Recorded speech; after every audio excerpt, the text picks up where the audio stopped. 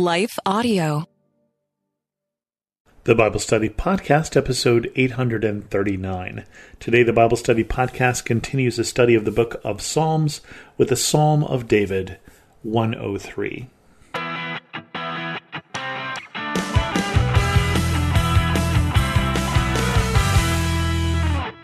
Welcome to the Bible Study Podcast. I'm your host, Chris Christensen. Before we get into this Psalm of David, let's hear a word from our sponsor. So again, we have one of David's Psalms, and it's always interesting here before we start, wondering when this was written, and it doesn't say, but maybe we can figure it out. Praise the Lord, my soul, all my inmost being, praise his holy name. Praise the Lord, my soul, and forget not all his benefits, who forgives all your sins and heals all your diseases, who redeems your life from the pit and crowns you with love and compassion, who satisfies your desires with good things, so that your youth is renewed like the eagles. The Lord works righteousness and justice for all the oppressed. He made known his ways to Moses, his deeds to the people of Israel. The Lord is compassionate and gracious, slow to anger, abounding in love. He will not always accuse, nor will he harbor his anger forever.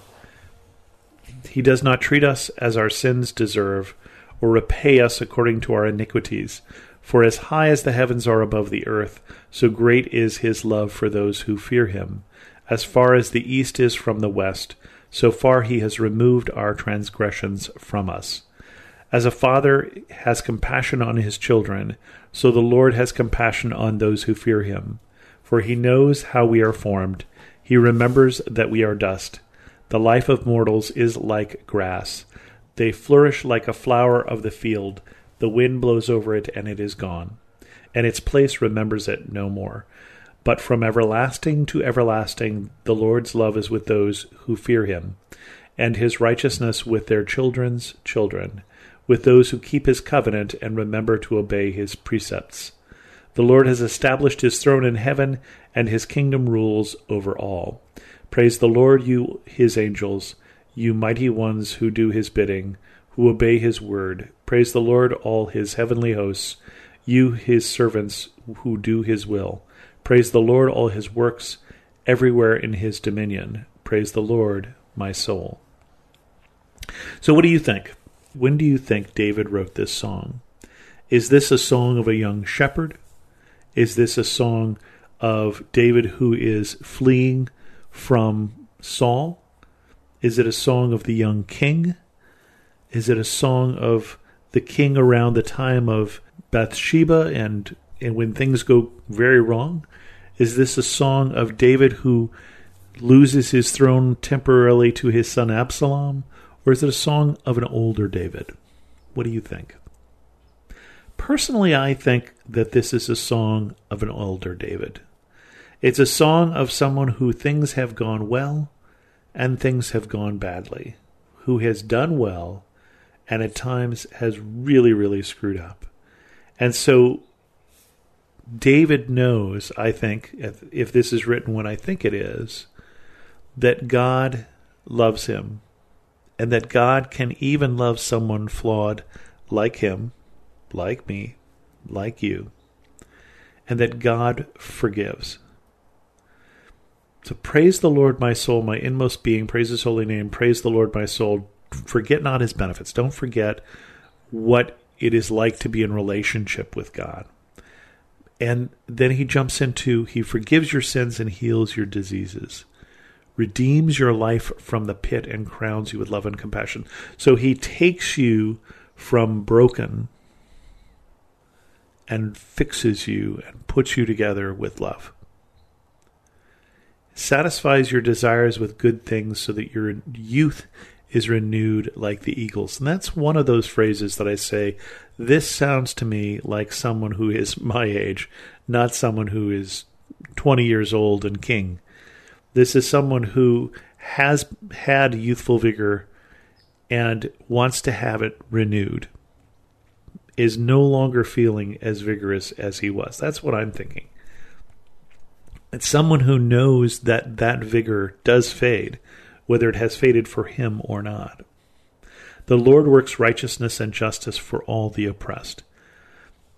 Notice the phrase there, the Lord works righteousness and justice for all the oppressed. The Lord is in the midst, working for making things right. And the Lord has a special care for those who are oppressed, for those who don't have power.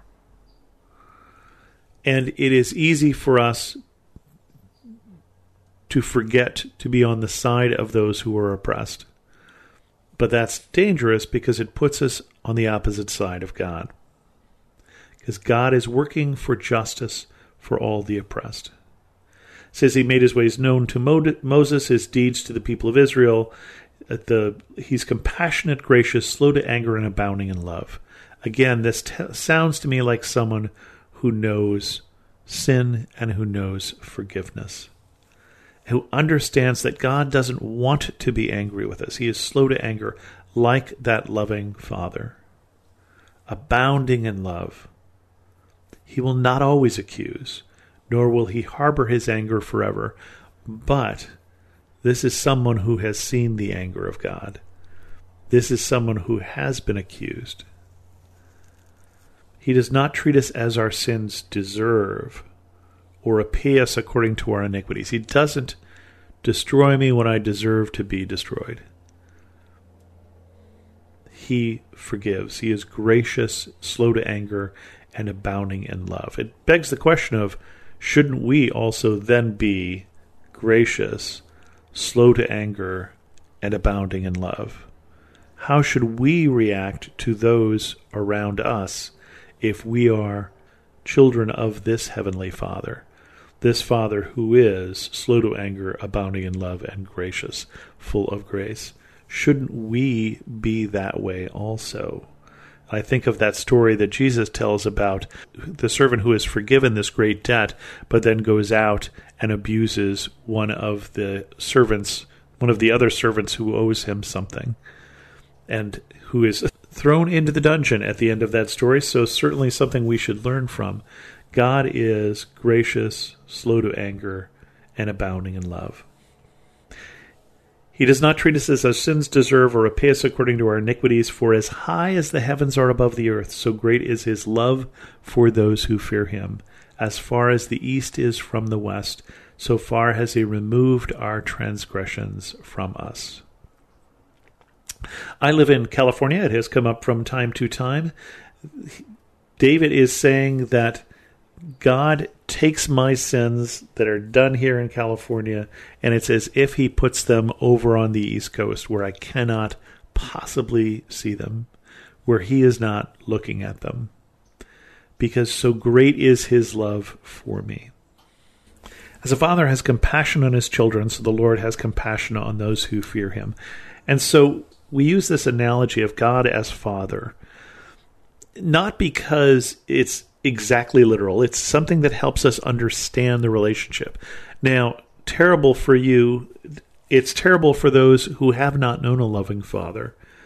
I think I've told the story before of a friend of mine who grew up in the ghetto, not because he couldn't afford to live elsewhere, but because his father was doing ministry there, and understood that when he was trying to describe God as Father, he saw the blank look on the kids that he was talking to and realized they needed to see what a loving father was like. So he moved his family into that neighborhood so that he could act out, so he could live out what a caring and loving father is supposed to be.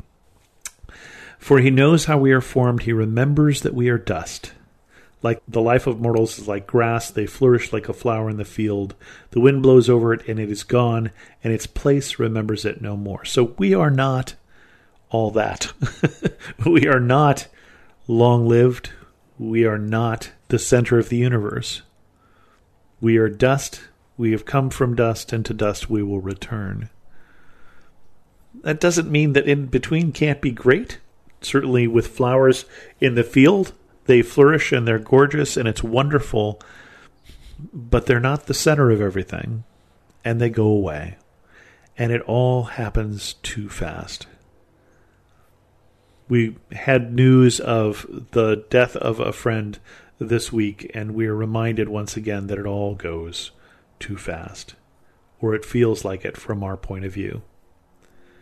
But from everlasting to everlasting, the Lord's love is with those who fear him, and his righteousness with their children's children, with those who keep his covenants and remember to obey his precepts. I remember hearing a long time ago a book that I was reading by a Christian author who was talking about in the law that there are curses that are given for those who disobey the law to their children's children, and that there are blessings to those who obey the law to their children's children. And I think it was 4 generations or so. And the author asked a question whether that was God who was blessing, or whether the act of us being faithful is a blessing to other generations. And I think it's a good question, because I think both can be happening. But it is certainly a blessing to have a parent who loves the Lord and who passes that love on to us. The Lord has established his throne in heaven, and his kingdom rules over all. And David reminds us, as so many of the psalmists do, that God is in his heaven and everything is all right. Praise the Lord, you his angels, you mighty ones who do his bidding, who obey his word. Praise the Lord, all his heavenly hosts, you his servants who do his will. Praise the Lord, all his works everywhere in his dominion. Praise the Lord, my soul. And so David ends up, as David often ends up in Psalms, in praise of God. In praise of God who made all, who is still working in his creation to bring justice, who is still working in his creation to bring healing and forgiveness. And with that, we're going to end this episode of the Bible Study Podcast. If you have any questions, send an email to host@thebiblestudypodcast.com, or better yet, leave a comment on this episode at thebiblestudypodcast.com. And thanks so much for listening.